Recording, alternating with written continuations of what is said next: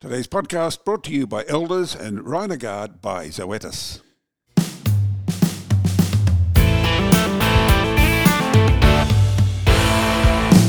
Hello, I'm Kerry Lonergan. Welcome to the Weekly Grill. There are a few certainties in life, but our topic today on the grill for Beef Central is a certainty. Whenever farmers and graziers get together, they talk about two certainties. One is the weather, the other prices. We'll leave the weather to the experts because today we have on the grill two of Australia's outstanding experts on property prices across rural Australia. Later on, I'll be with Tim McKinnon from LAW Real Estate, and we'll be checking property price movements across southern Australia, and that will include South Australia and WA. First up, to cover that wide expanse from Broome to the Brisbane Valley, commonly known as Northern Australia, let's welcome the Queensland State Manager of Real Estate for Elders, Tim Lame. Tim, welcome again. You're on the grill. Good morning, Kerry. Tim, we last spoke a couple of years back. I think it's fair to say that prices nowadays have settled somewhat from those heady days of 2021. Look, Kerry, from 2021, through to certainly the end of last year, we still saw, very solid price growth really across, the state and indeed the country from a broader agricultural perspective. So if I look at, the last 4 years from a retrospective viewpoint, really most people have probably seen, 80 to 100% asset value growth in a lot of that area. So your assets have doubled in a very short space of time. And driven by all the positive attributes of, strong commodity prices, a low interest rate environment. That's extraordinary, isn't it, when you think about it, 80 to 100%. Has that ever occurred before in such a short period of time for rural property values? We have seen that. Leading up to the GFC, we certainly had similar sort of value growth in some parts of the market. So the Northern Territory is probably the one that really went up in excess of 100% over a 3 or 4 year period leading up to about 2007-8. And then subsequently, the ban on the live export trade, interest rates started to move. A combination of things saw that market sort of roll back down. And, by 2013, which not that long ago, we really had a market that was almost dominated at the receiver level. But that was more isolated back then. This period of time, transactionally, it's been across the whole of Australia. It doesn't matter really the commodity class as well. So it's that whole broad push of, institutional investment opportunity in agriculture, different capital sources looking for different things within the sector, and a lot of change of land use over that period of time. So that horticultural market, water drives a lot of things, as we know. And so we've seen a lot of value shift in those areas as well. Let's look first at those giant pastoral properties across the north, which have any changed hands recently? I get the impression that this area, at least, is softening somewhat for a couple of reasons. Is that fair comment? Look, it is fair comment, and it's not to say that there's not the demand for it. It's probably more the supply side at the moment, which is the challenge. We've got plenty of clients that are looking for specific assets to fill out part of their supply chain models, but they're quite discerning in what they're after. Those assets are well sought after, but there's not many available. There is still capital in the market that is, again, looking for new players. So the carbon-type play money, that's certainly out there at the moment. But again, they're looking for specific assets in specific locations. I think the reality is that the market is just very tightly held at the moment. We released our rural property report, and it's covering the up to the March quarter, and our June one will go out very soon. But the transactional volumes on a year-on-year up to the end of March were down sort of 21% in Queensland from the previous year, and the value of those assets traded down around 8.5%. Having said that, the value of the underlying rate per hectare on a median price point was up 13.6%. So it still reflects a very tightly held market, but that corporate money still out there. Obviously, on a rise of the asset values, they're probably finding it harder to make some of the sums add up at the moment. Yes, I want to get into that the carbon business in a moment, but cattle prices have gone down, obviously, and interest rates are up. Is that the two major factors in what's going on in the market, the big ones across the north? It's feeding into it, and our view is that it's not just the interest rates alone that are the shift. So it is the combination of all of those higher costs to operate. There is obviously the adjustment in the cattle market at the moment, and other players will look through that cycle in the short term, and hopefully it does start to rebound.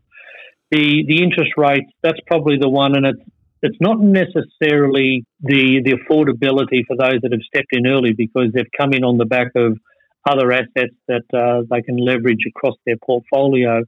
I think one of the challenges is starting to evolve is just how much the financiers can get the buyer up to in terms of their borrowing power now, because of the way they have to assess those new lending requests. And so I think that creates a part of a challenge just for the available capital in the market for people to execute. You heard a while ago in the residential market that they estimated the borrowing power was probably down around 20%. Well, if that sort of flowed through to the agricultural sector as well, then that has a big impact between what a buyer can get to versus what a vendor might be looking for. Not so long back, we had that the FOMO acronym, which I thought was extremely interesting. Fear of missing out. Fear of missing out, that's no longer a factor in the market. No, not to the same extent today. And in fact, we've actually probably seen an increased number of properties at auction that have passed in and subsequently gone back onto the market for negotiation. Some of those have settled or transacted and others haven't. So there's more of that. There's certainly less buyers turning up to auctions. There are less bids from the floor. So we're seeing that early sort of stage trend. But again, quality assets in the right location, if they fit a certain brief, they'll be knocked over in the rush. It's just that adjustment outside of those blue ribbon type areas is probably where we're seeing most of that change. Can I touch on farming across the north, which I've always felt was pretty challenging, but in particular at the moment there's a lot of fizz about cotton country. Is there any evidence of any move in cotton expansion? Certainly there's some clients that are obviously trialling cotton at various scales and starting to determine those opportunities. I think the challenge will be just having that infrastructure for the ginning and all of that as a supply chain sort of builds up to those areas. The activity that's happening in the Northern Territory, very positive. The yields are extremely positive and probably better than what most people have anticipated. So it certainly opens itself up for, again, another change of land use opportunity in certain locations. And I expect we'll see a continuation of that over the next, 3 to 5 years, to be honest. Yeah, there are strong rumours around, Tim, of up to 4 gins being planned across the north. Is that being discussed, or is there any concrete evidence that this is actually taking place? Look, I'm not aware of that, Kerry, so I'm not in a position to comment. I don't have that detail. What about, moving on to something that is happening and right in front of us, what about the carbon issue? Carbon credits, carbon sequestration, is that part of the northern property price equation? Look, it is, and it ranges for obviously different methodologies. So if you start from the north and work through to the south, you've got the savanna burning opportunities in northern Australia, the Northern Territory and the north and northwest of Queensland. As you move into sort of the better soil country, higher rainfall, you come into your soil carbon areas, and then you've still got your sort of human-induced revegetation or your growing of vegetation opportunities, to broadly categorise them. And look, there is plenty of demand for those assets. There are multiple domestic and international parties who have capital that they've strategically allocated for this space. And again, they create another opportunity and another competition factor in the market for the right asset in the right location, Kerry. There are some scale, the soil, the amount of rainfall, the scale of the asset, the tenure of ownership, they all feed into the decision making. But where all of those things come together, there is certainly plenty of demand. We field a lot of inquiry on a regular basis, both at a buy side and then at a sell side opportunity where people are looking to take advantage of that. And I think the challenge is there that it's those additional benefits of carbon in conjunction with a good, commercial scale agricultural operation. And so that's probably been some of the shift that most of these players still want to be running a good agricultural operation as well as benefiting from the additionality of what a carbon program might look like. So, and then on top of that, you would add biodiversity potentially as well. Of course. So are the buyers in this game, in the carbon game, are they buying to create carbon credits or on properties or because they already exist? Both. So from both a greenfield perspective, and they'll work up the whole project if they identify the right land and again all of those scalable attributes. Or they are also happy to buy properties which have established projects. They'll do their due diligence, and if the project fits their profile, they are very happy to transact on that as well. Do buyers talk about whether the possibility of another El Nino, which of course is a lighter rainfall, is that in any property evaluation discussion? Look, it's not a huge topic. We obviously know that's just part of the Australian agricultural landscape. In the short term, it might see people just slow down some decisioning, but no, across the board, not a huge issue. Everyone's consciously aware and wary, but it's not really influencing any decisioning at the moment. Now, Tim, a low-key but significant development across the north in recent years has been the widespread installation of exclusion fencing. What has this done to property values? Yeah, it's a great question, Kerry, and I suppose it links into the ability for the property to manage its production area. So effectively, the kangaroos almost know, and the dogs and all of those things. When the exclusion fencing has gone in, it's let people manage their properties on a different sort of basis. It certainly has added value across the board for the majority of landholders. And from a return perspective, it's let landholders more sort of balance out their return profiles. So it's been a positive attribute across the board. Not to say there's a huge discount if they're not in place. Again, good country in the right locations. Again, there's still plenty of demand for that. But the opportunity ultimately, to let somebody manage their environment, manage the predation of the dogs in those areas, it's certainly been very beneficial across the board. Yes, that exclusion fencing, along with, of course, the associated pasture improvement, can it lift to any major degree the beast per hectare capability of properties? I assume it would have to be positive. Look, that's certainly, I think, what's been evidenced for people that have done that. Again, just that ability to manage your pastures ultimately a bit better and take that grazing pressure around the property differently. And look, certainly it's let some people obviously go back into the sheep. We've seen probably more goats, big come into some of the programs, even at the corporate sort of client level. They've got goats as part of their programs as well. So it's now enabled different levels of commodity mix potentially for some operators, which then helps maximise their opportunity for their country. I have to mention macadamia farms, Tim, because they were all the go a few years back. Everybody wanted to buy a macadamia property, plant trees, etc., etc. And now macadamias are a bit of a nightmare investment, aren't they? Oh, not a nightmare investment, Kerry. Certainly the market with the current price of macadamias is challenging. But again, there is still investment demand at the institutional level, almost for younger planted macadamia assets, where they can look through the short-term price cycle and they're taking a long-term view on the sector.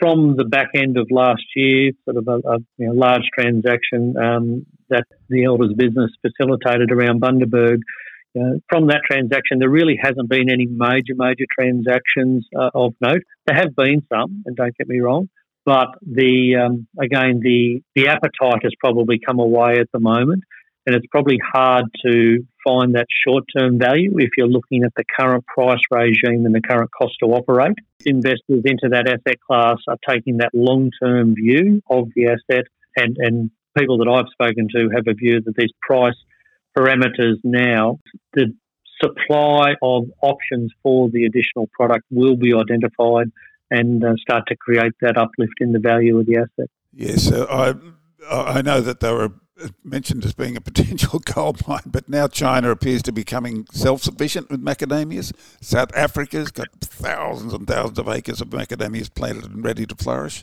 Absolutely. China have that stated policy to become largely self-sufficient. As you said, the South African supply has come on as well. We've got additional supply coming to the market, and at the end of the day, it's about finding the additional demand side of that equation to take that product through to alternative uses and in processing opportunities. So that's the challenge, I think, for the sector at the moment. But there is still institutional appetite for those assets, again, in the right location, But there's probably some price adjustments that may be seen when we see some transactions go through. What about that good farming country on the Downs from west of Brisbane? That's still very strong, I assume?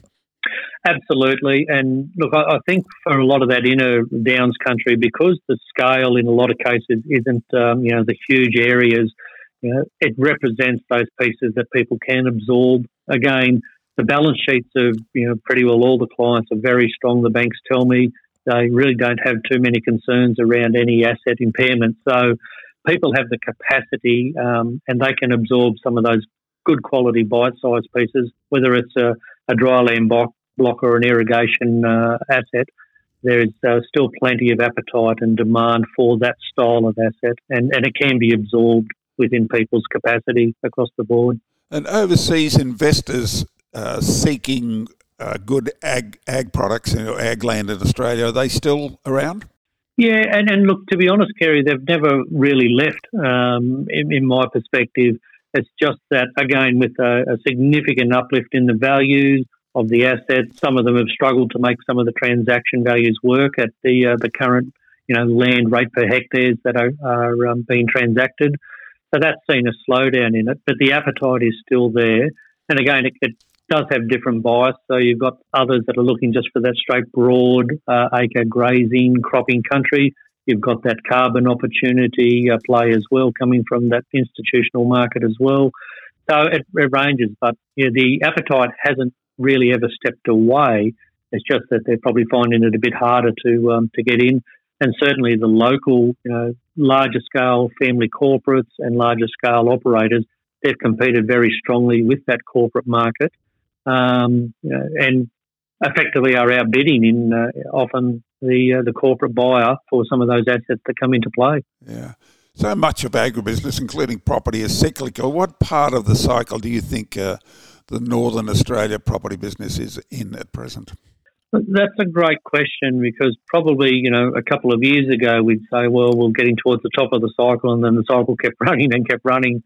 But it really does feel like now, again, transactional volumes down. That FOMO, as we said, has come back out of the market. So certainly a flattening out of the market.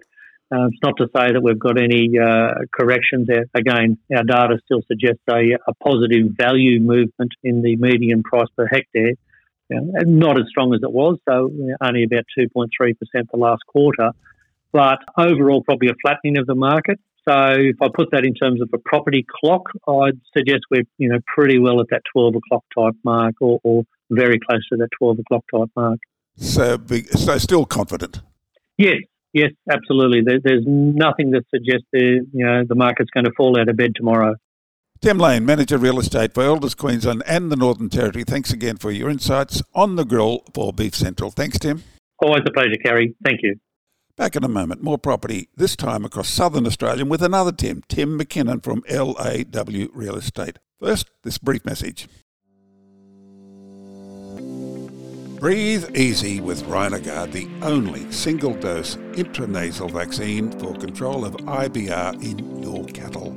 Get in control of bovine respiratory disease, that's BRD, before it begins. Just deliver a single intranasal spray of Rhinogard for rapid IBR control and add a single dose of Bovishield MH1 for protection against pneumonia. For rapid protection against MH and IBR in your weaners and pre-feedlot cattle, breathe easy with Bovishield and Rhinogard. Available from your local vet today.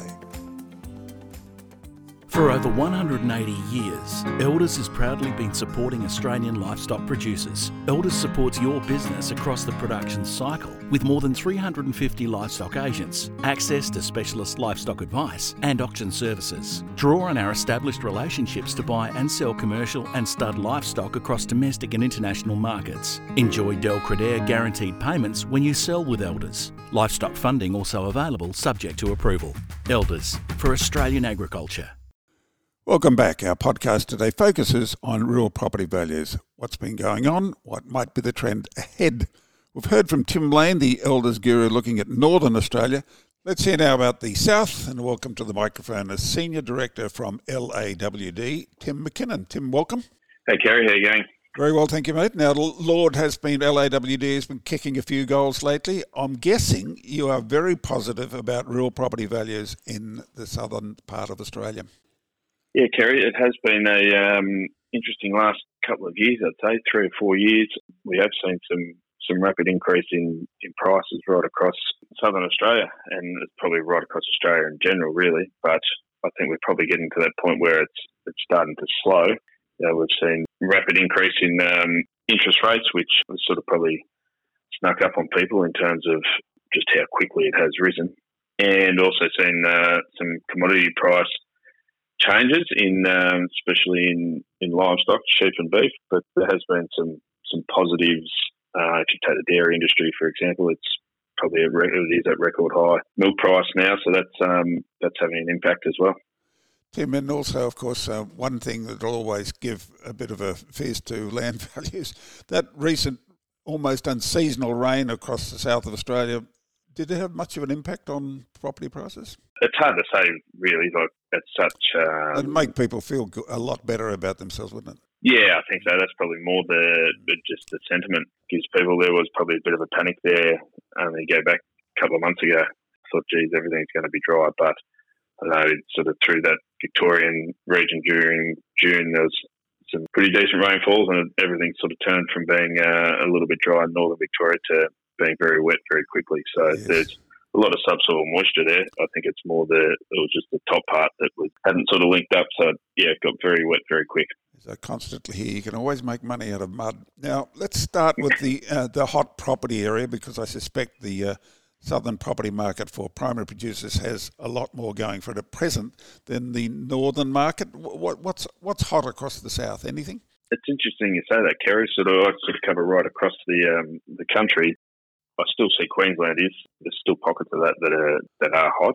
If you come down into the south, you'd say the southwest Victoria has had probably a catch up from, so I'm saying right down around that Warrnambool area, down through that dairy region. There's been an increase in values through there over the last couple of years, but probably in the last 6 months it's had a pretty big uptick.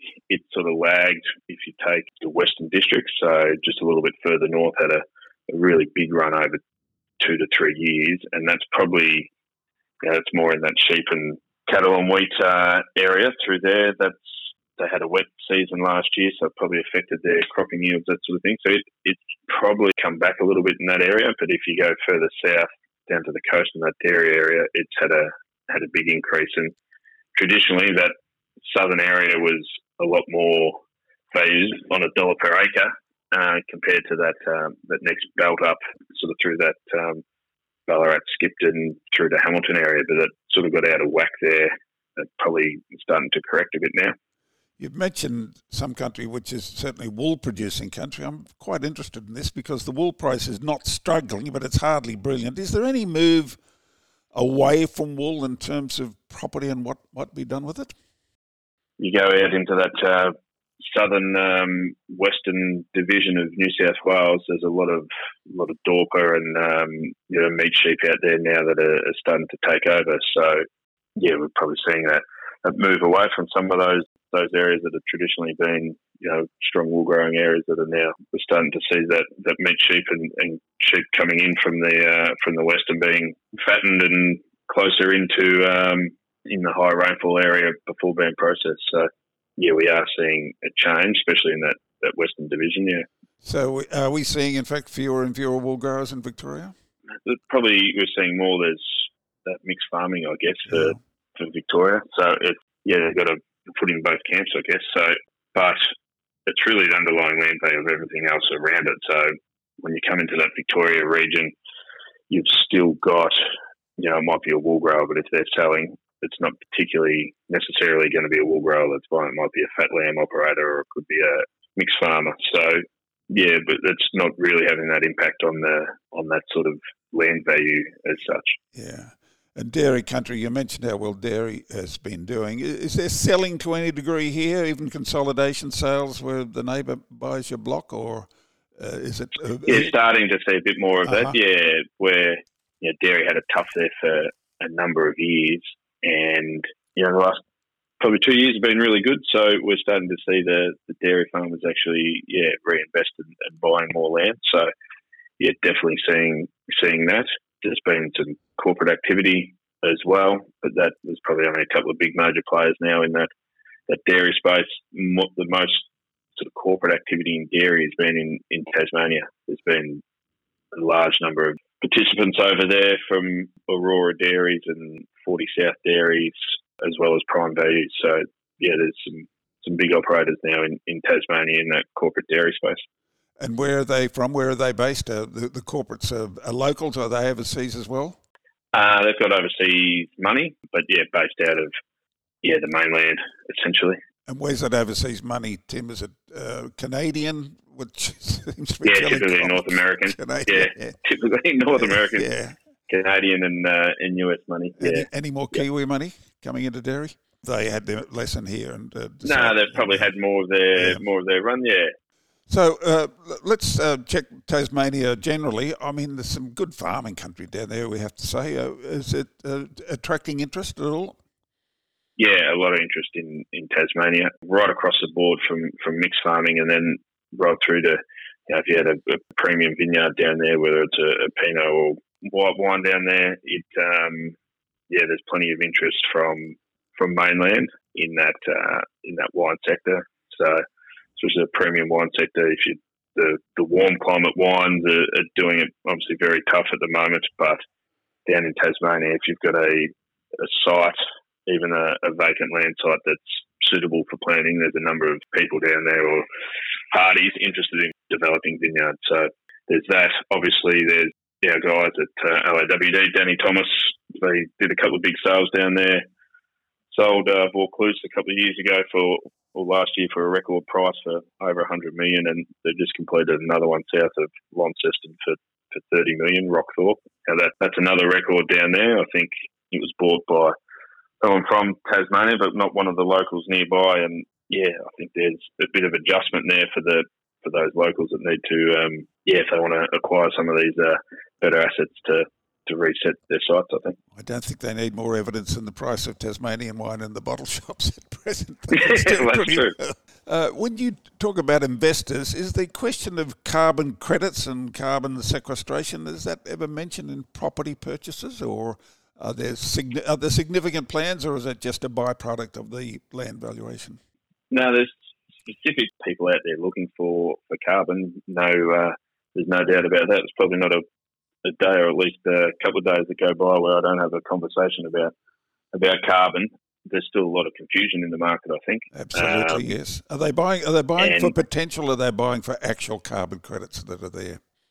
At the moment, you're typically seeing they're buying for potential. So we saw in the Western Division again in New South Wales, and I think it was reported in Beef Central that a number of properties that sold out there with carbon agreements in place didn't really seem to be a positive or negative on values there. But where we are seeing the real activity is, I suppose you call them developers that are coming in and wanting greenfield sites, putting their own projects on there.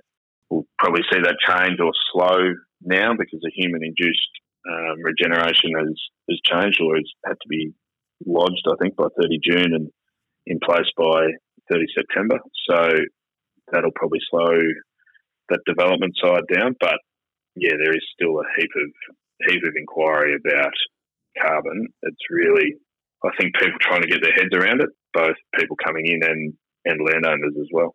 Could we be seeing the start of a boom in this approach to the carbon question, major purchases of potential property, or property that's been, I would think, scoped and seen being ready for carbon? Are we starting a boom here, do you think? I think you put it all in that, you say carbon or the natural capital, I suppose. So It's not all about carbon. I think there's still people inquiring about just broad land or raw natural land, I think. So that, there's definitely people who are looking at that. I've sort of referred back, there is still a little bit of sort of confusion in that some people have got their heads around it, and I suppose time will tell to see how that performs. And there's just a lot of people running around sort of involved in it, but there's still that still that confusion. I have to agree. There is confusion, and there are a lot of people running around like jocks with their heads cut off. But it will resolve itself. But it's still a question, isn't it? Yeah, I think it's just going to be a matter of time, and eventually it'll probably settle down. And yeah, when people get their head around it, the other thing is that with a carbon agreement, not every agreement's the same, and everything's difficult from a valuation point of view. If we're looking at it, every agreement's different. It's hard to get your hands on those agreements. A lot of them are tied up in confidentiality agreements, that sort of thing, and then they're not all registered on title. So it's really hard to search that and get those details to analyse from a valuation point of view. I would just say 2 words here: caveat emptor. Yeah, that's exactly right. Tim, I mentioned Tassie. South Australia, all that good grain country, that'd be pretty valuable at present, given the world price of grains. Yeah, South Australia and WA. South Australia's had, you've got the strong areas in, the York Peninsula. We're still seeing really strong prices achieved there, and Eyre Peninsula is still ticking along. The one that's not a lot of corporate activity, or next to none, in South Australia, where you're seeing the real corporate activity is in Western Australia. There's been a huge amount of investment over there. We've seen some big uplifts in values around sort of the right across, but Esperance in particular. Is that a farming country, or grazing country?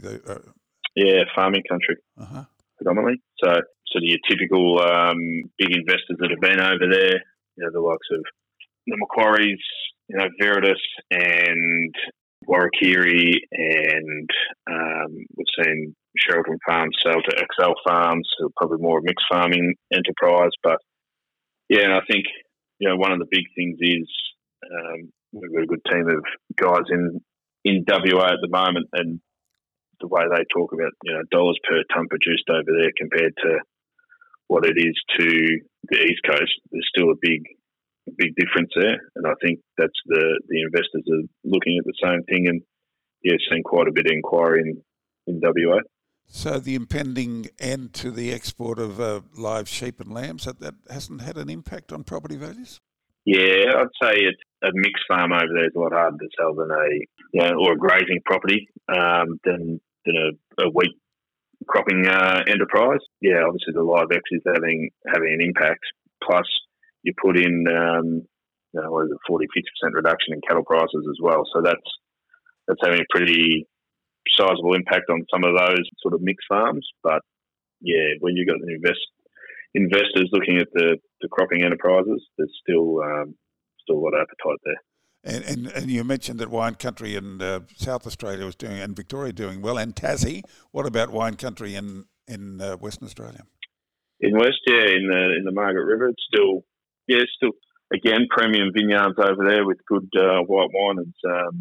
It's still in demand. We're still seeing some good sales occur there. So yeah, it's not a huge area either though. It's a pretty sort of small pocket just down there in that Margaret River region. So not a heap of transactions occur there, but the ones that have been occurring there in the last 6 months have still been at strong values.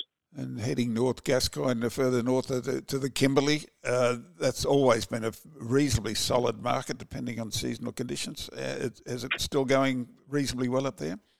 Yeah, Kimberley's still going strong. I was over there only about 6 weeks ago, and they're just having a phenomenal season there. Obviously, there was the impact of the big flood that occurred over there. Yeah, but they did have one of the best big wet seasons for a long, long time, didn't they? Yeah, and it's continued to go. So I was there in June, and they were still had rain there. There's some parts of the property couldn't drive around. So that to have that in June is phenomenal. So there hasn't been a whole lot of sales, but the Kimberley again is a pretty small pocket when you boil it down to the number of properties and the ones that do trade. So there's a sale of Christmas Creek there right at Fitzroy Crossing that made strong value, but it was still good value, I think. The Kimberley is an interesting one compared to the Northern Territory and even Queensland insofar as it sort of lags, and you can still see that in the prices. It's lagging from where Northern Territory's obviously had a pretty strong run in the last 12 months, and the Kimberley, just seems to lag a bit from from the Northern Territory. But what do you see when you're offering property? Is there still interest from China, for example, or any other overseas country apart from Canada and North America and maybe the United States? China's an interesting one. We're probably seeing some renewed interest, I suppose you'd say, from China. There's a big deal that happened in southern New South Wales last year. Gundaline Station sold to a Chinese company for, I think it was about 120 million. And then down in Western Victoria, Mr. Wen has bought a number of properties down there. I think he just bought one recently around Harrow, Balmoral, that was reported in the press. So we're probably seeing more from the privates from China. But we're not seeing a wave of money from China like we saw, it was probably 5 or 6, 7 years ago. It's more, as I say, North American. But there is money coming from Europe as well. So it's not just Canada and the US. It's probably a bit broader than that. Yeah. So even Europe's interested. Wow. It's a long time since they've... Yeah, there's still some of those pension funds that are investing in behind some of the big investment groups in Australia. So it's not all, some of the, if you take the PSPs and those who have invested in Australia with their platform partners, some of the others from Europe are investing with the investment managers over here. So, there could be, a whole number of investors that are putting their money with the investment groups based here in Australia. Tim, I'll give you $10 million to invest in real property across southern Australia. Where do you put your money? I think getting asked this question quite a bit. Where would I put it? I still think probably southwest Victoria. There's still good value for money if you look at it based on rainfall and dollars per acre and what you can actually grow. Yeah, to be probably in that high rainfall area. I'd say southern Victoria or down into Tasmania. I've got a little way to go to get the 10 millions, but I'll keep you in mind. Tim McKinnon, Senior Director of LAWD. I know you're one of the busiest people in agribusiness. Thank you so much for being on the grill today with Beef Central. Excellent. Thanks, Kerry. Thanks for the time. And thank you for joining us. Until next time, I'm Kerry Lonergan. This has been the Weekly Grill, brought to you by Elders and Rhinogard by Zoetis.